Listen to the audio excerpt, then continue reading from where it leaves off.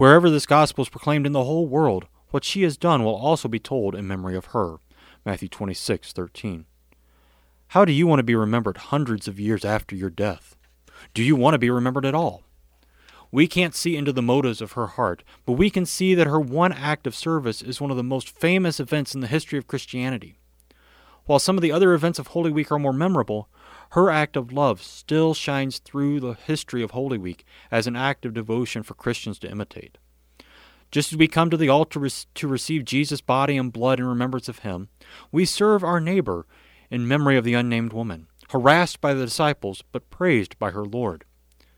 How much greater is it to be praised by our Lord than to be ridiculed by those around us for an act of kindness? As St. Paul says, I consider that the sufferings of this present time are not worth comparing with the glory that is to be revealed to us.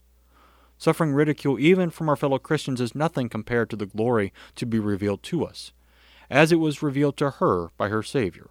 Amen.